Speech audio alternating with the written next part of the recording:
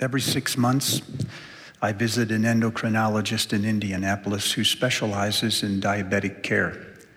Every time I see him, he asks the same questions. He takes the same tests. We have the same conversations. Checks my blood pressure, pulse, A1C, that's the average blood sugar in 90 days.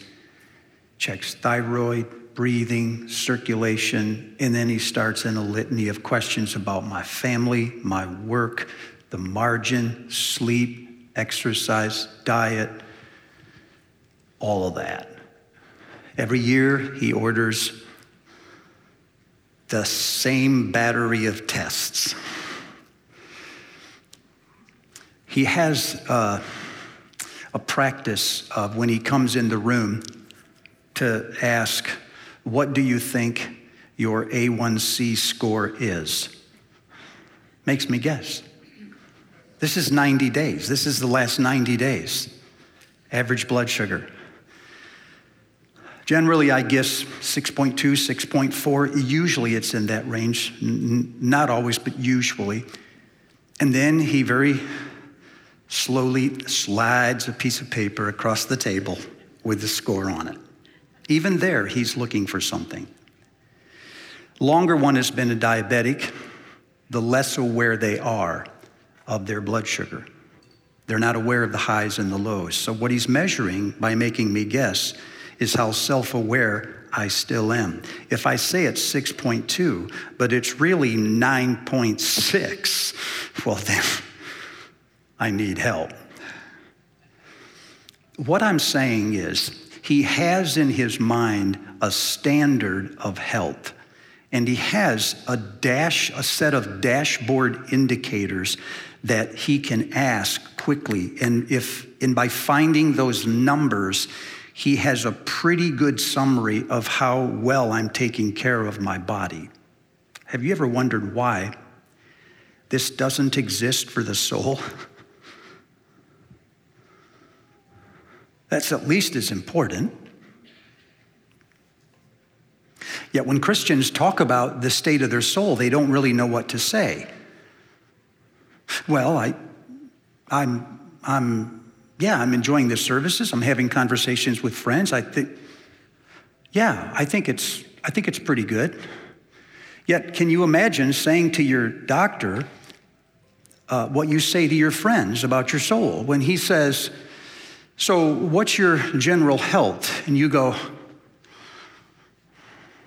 I think I feel pretty good.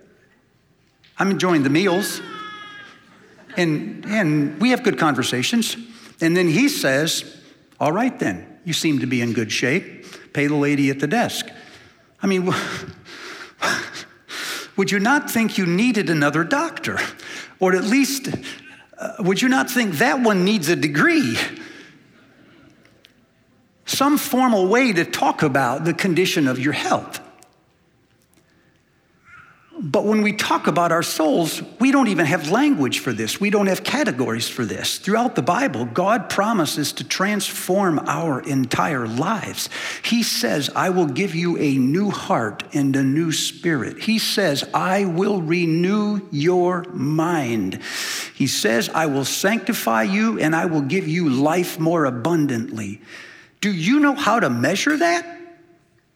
Do you even know the categories? What is the blood pressure and the A1C of the spiritual life? 10 years ago, we started looking for those answers. We found in the scripture a couple handfuls of themes that came up again and again. And each one of these themes were mentioned in connection to the transformed life. They're not in just one part of the Bible, they're throughout the Bible, repeated. These themes we came to call soul shifts. I know it's a corny title, but we were trying to say something. We meant that when God is transforming our lives, there are significant changes not only on the surface in observable behaviors that anyone can see, But those changes go all the way down into the depths of our souls. These are fundamental changes in the way we think about God, ourselves, and the world. And then on the surface, they have expressions. We actually act different and live different, and everybody notices that. But long before that, something significant has happened. One of those changes is a shift from sheep to shepherd. The idea behind it is this: beyond every call to follow Jesus is a call to lead like Jesus. Beyond every call to obey is a call to influence. It's a call to engage the world. In Mark chapter 3, when Jesus gathered his disciples for the very first time, it says he went up to a mountain and he called those that he wanted, and they came to him, that they might be with him, and that he might send them out to preach or proclaim and have authority to cast out demons. There are two instincts, two compulsions. They're like different calls. Both of them are in your soul this morning. Maybe you're not even aware of it. Maybe you have no language, but you think. One of those is a call to be with him. There is some instinct you already have to be with God. That's why you're in worship. That's what you're looking for. But there is an other commensurate instinct to be in the world. And that's why you go to work. That's why you go to college. You don't just want to get a job. You don't just want to get rich. Most of you, sorry, will not. But you want to get a degree that hopefully releases your potential so you can be part of healing the world. That instinct or compulsion that you have is a perfectly good and God-given instinct. And it's just as important as that instinct to be with him. So if you think of these two calls, these two compulsions that you have right now, one to be with him, another to be sent, you'll start to see how your whole life is structured. The desire to be with him leads you to worship. It leads you to time alone with God in the morning. It leads to Bible studies, accountability groups, spiritual formation, discipleship, spiritual direction, anything that helps you become a strong person on your interior life. But the call to be sent is a deep desire to find meaning and purpose in the things you do in the week. That is a call to take your work, your social platforms, your positions in the community, the influence that you have around others, and to connect that to that call to be with him. So that every time you're with him, you're thinking about being sent. How do I take what's happening in worship and channel that into my workplace? And then when you go to work or class, how do I take the stuff I'm learning right now and make that an act of worship?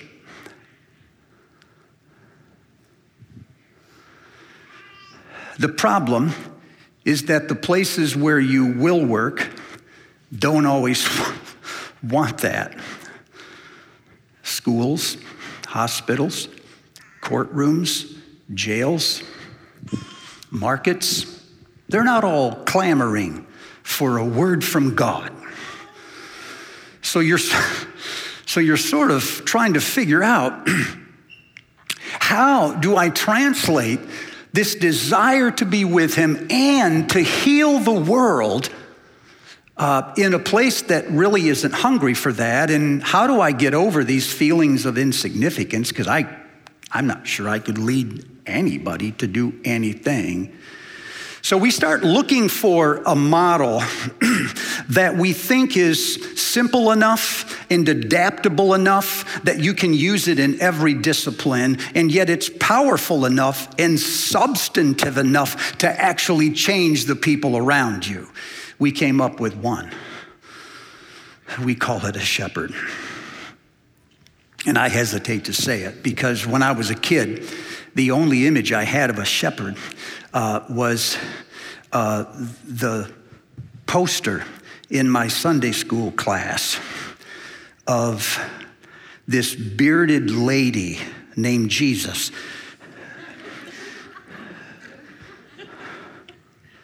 with all of these effeminate qualities that we called holiness. And he was holding this little lamb. Have you seen this poster? It mars you for life. I don't want that because it seems condescending to me. It seems like to be a shepherd is to wear a dress and hold little people.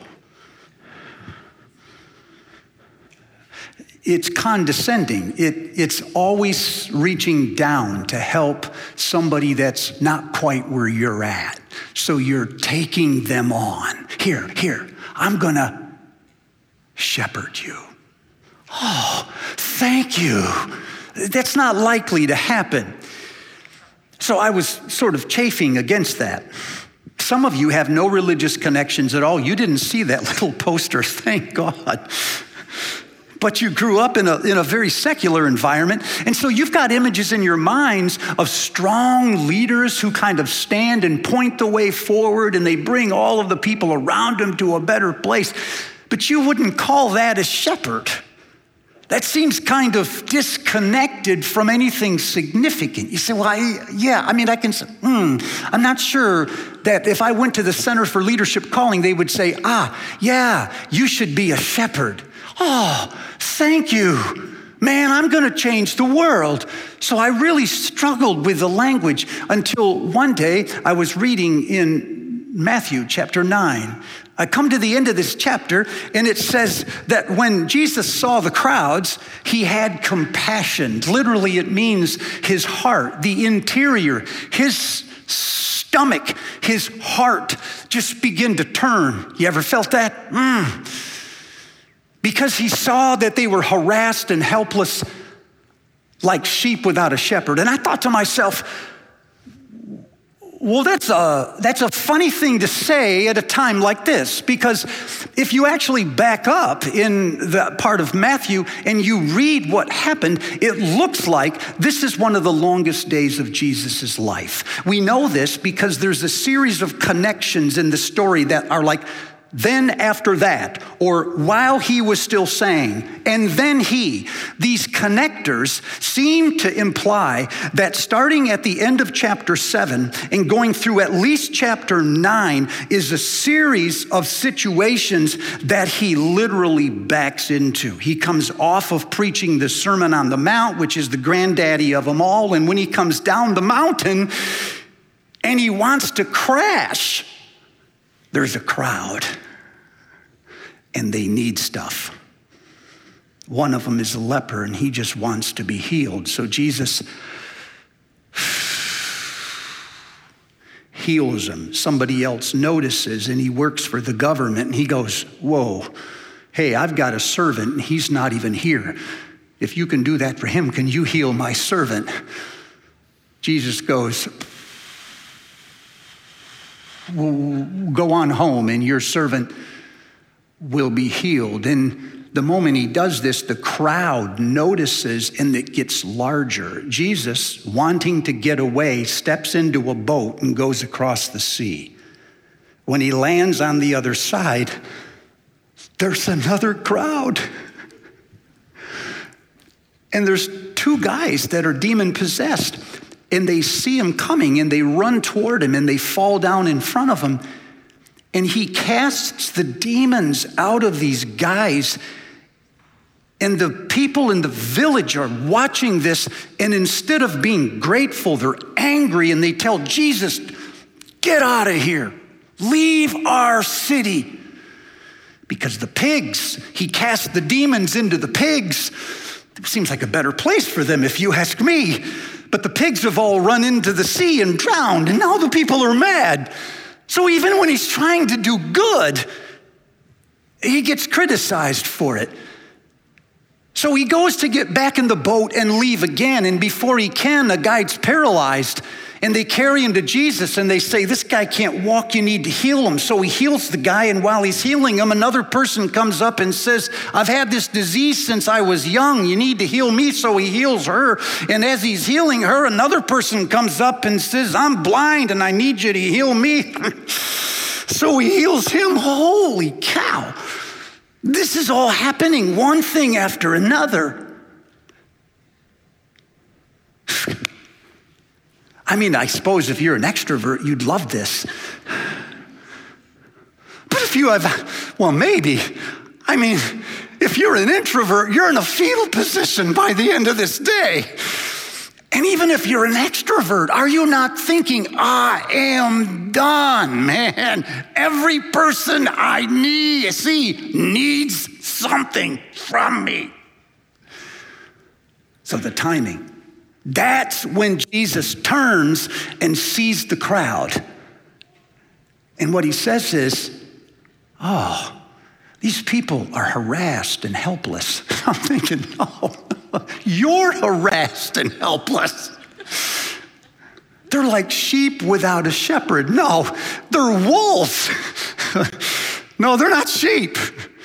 They get their mouths open the whole time.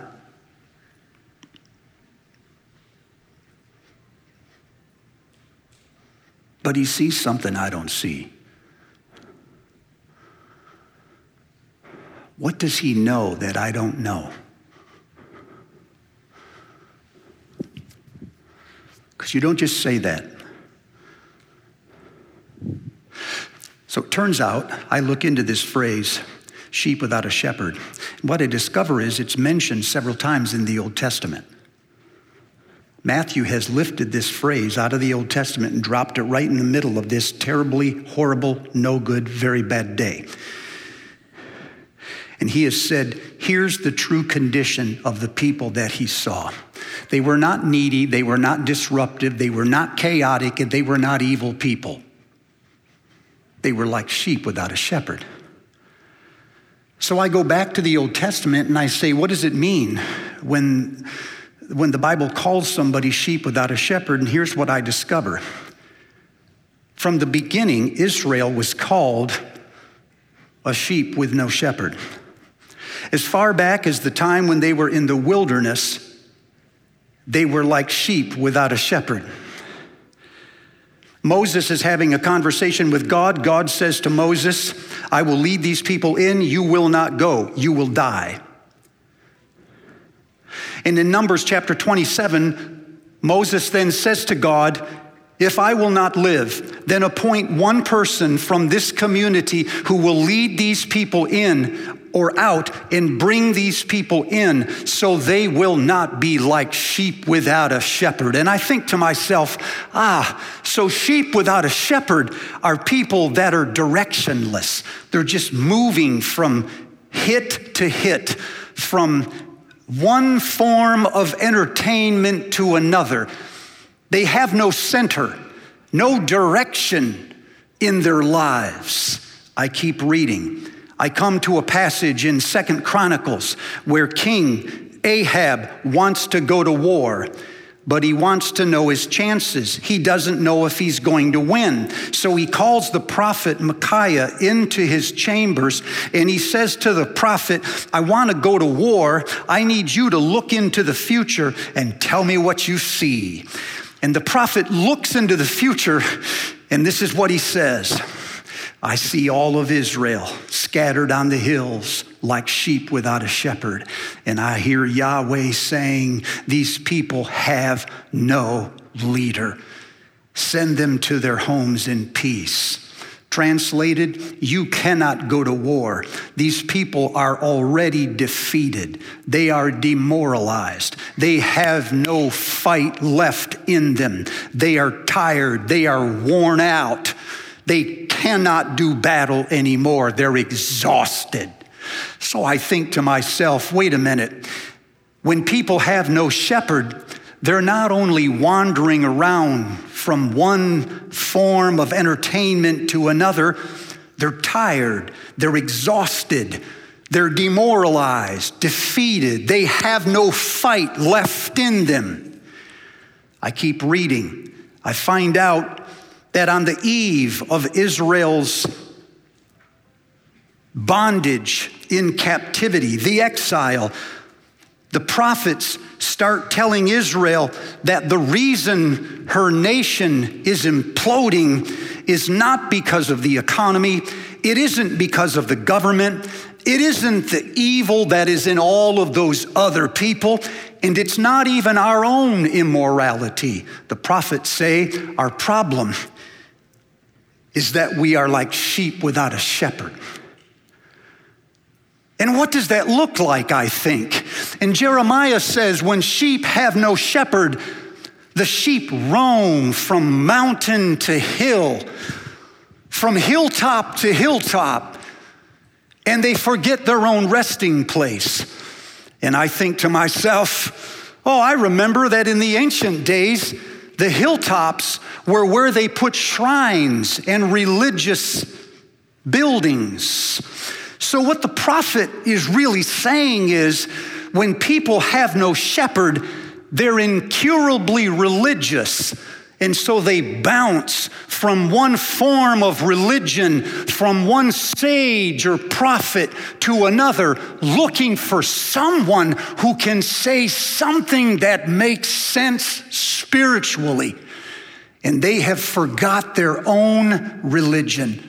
They have forgot the place that gives them peace. I turn to Ezekiel, and it says, when sheep have no shepherd, they trample the grass. They overconsume. They eat it all themselves, and then they trample the rest so that the weak sheep can't get it. They drink the clean water, he says, and they muddy the water for the weaker sheep. When sheep have no shepherd, Ezekiel says, the strong sheep use their positions and their stature to shove and push the lame sheep so they cannot eat. And I think to myself, so when sheep have no shepherd, the rich get richer and the poor get poorer. The people that have privilege oppress people, and the other people live oppressed. I turn to Isaiah chapter 13, and he says, when sheep have no shepherd, they run like a gazelle when it's being hunted. They fly in all directions. And I think to myself, they're afraid of terrorism. They're afraid of threat, the big thing that's going to come. Well, you can see where this is going, can't you? First, they're directionless. They don't have a purpose, and then they're exhausted. They're defeated and demoralized. And then they're oppressive. They hoard things. They keep them to themselves, and they don't let other people, the weak and the lame, have access to anything. And they run at the sound of threat. And suddenly, this image of a shepherd isn't so corny anymore. I start thinking to myself, maybe all the time we've needed a shepherd, but we didn't have language for it. And so we just kept electing, hiring, one leader after another.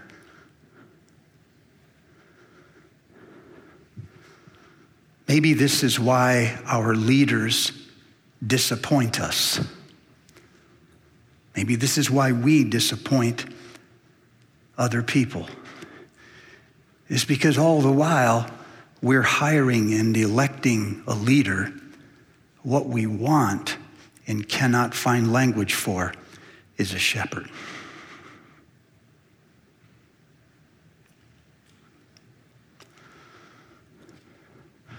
Well, about this time, he has me. I'm thinking, if I want to fulfill that other calling, if I want to heal the world, I got to figure out what it means to shepherd. So I start studying in the Old Testament to find models. I find two. One is of Moses, the other's of David. Both of them were with sheep, literally, when God found them. But Moses is a reluctant leader.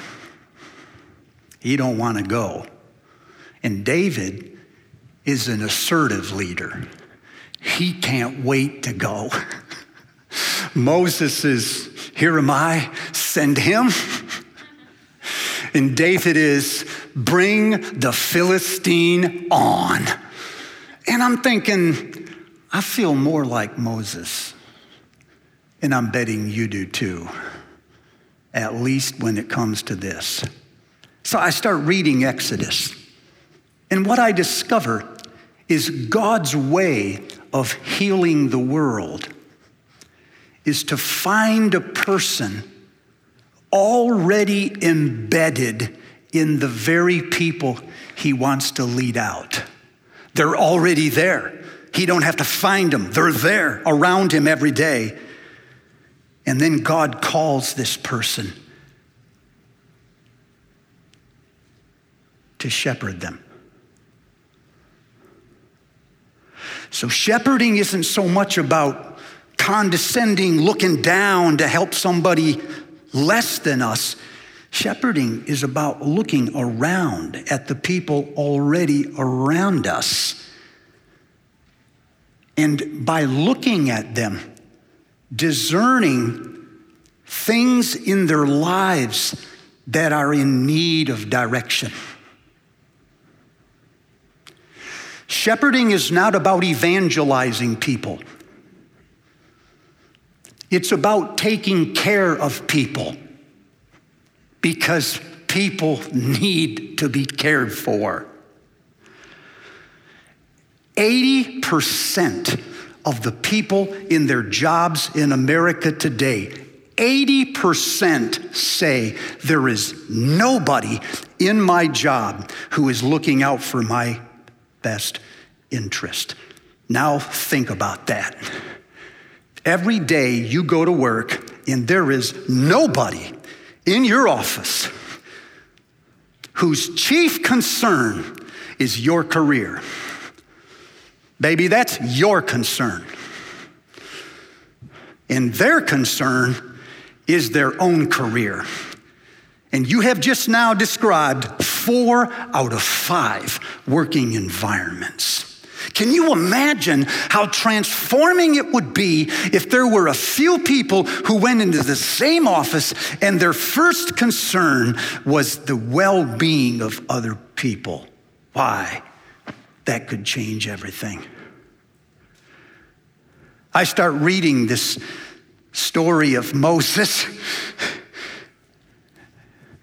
and it sounded like mine. Maybe it's yours. He's on the backside of the mountain one day. In the middle of his job, tending sheep was his job. Backside of the mountain, all of a sudden, an angel of the Lord shows up. Bush catches on fire. He sees it, and he goes over to look at it. And it was only when he went over that he heard a voice. And it said, take off your shoes, This is holy ground. And I make a note to myself. My job in the middle of the day is holy ground. I never knew that. I thought I had a secular job, you say. I thought it was an office. I thought I was a teacher. I thought I was a physician's assistant. No, that's holy ground. That desk, that chair, that lobby is holy ground. And then God starts telling Moses what he's gonna do. He says, I have seen these people that are around you, and I remembered the promises I made. I've heard their cries, all those complaints that make you sick, I've heard them too. And I've come down and I'm gonna lead these people out. I need you to go. I'll do it, but you must go. And you protest. You say, oh, jeez. Who am I? And he says, who are you? Who am I? I am the God of your fathers. I've been at this now for thousands of years. And my name, well, you can't say it. It's 4 consonants. There's no vowels. It's unutterable. But it means I am that I am. Brevard Child says a better translation is, wherever I am, there I really am.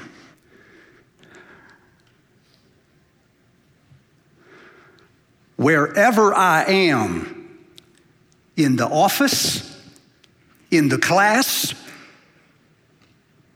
on the shop, in the locker room, wherever I am, there I really am. You say, I'm not a leader. These people don't want lead.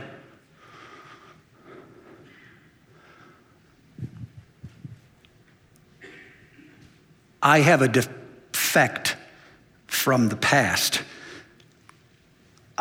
I can't get over it. Somebody else is a better leader, send them. And God says, yes, everything you said about you is right. And you're only getting started. Your inadequacies are endless. But those are not things that disqualify you.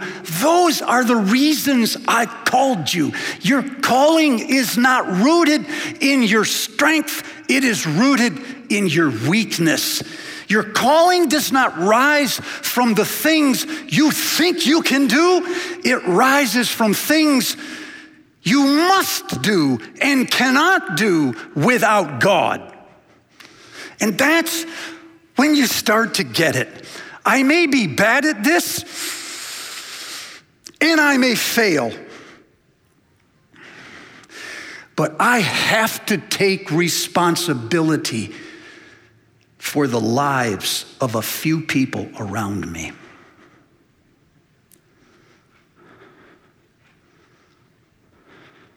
That's the little secret in the Christian life.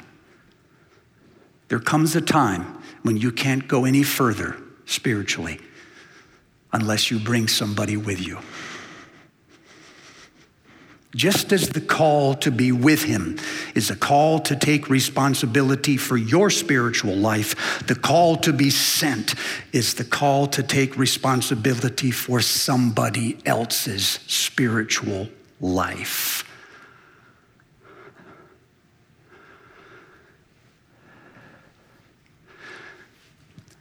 No matter your discipline, no matter where you work or the degree that you're studying for. Can you imagine the potential? if you really leaned into that? Your calling always involves people. It's not just being a better worker, mastering your craft. No, it always involves the people around you, always. And it always is part of an exodus. There are people who live with you and work with you who are in bondage. And they need let out. And they need brought in. However tired and inadequate you feel, God may be calling you to join him.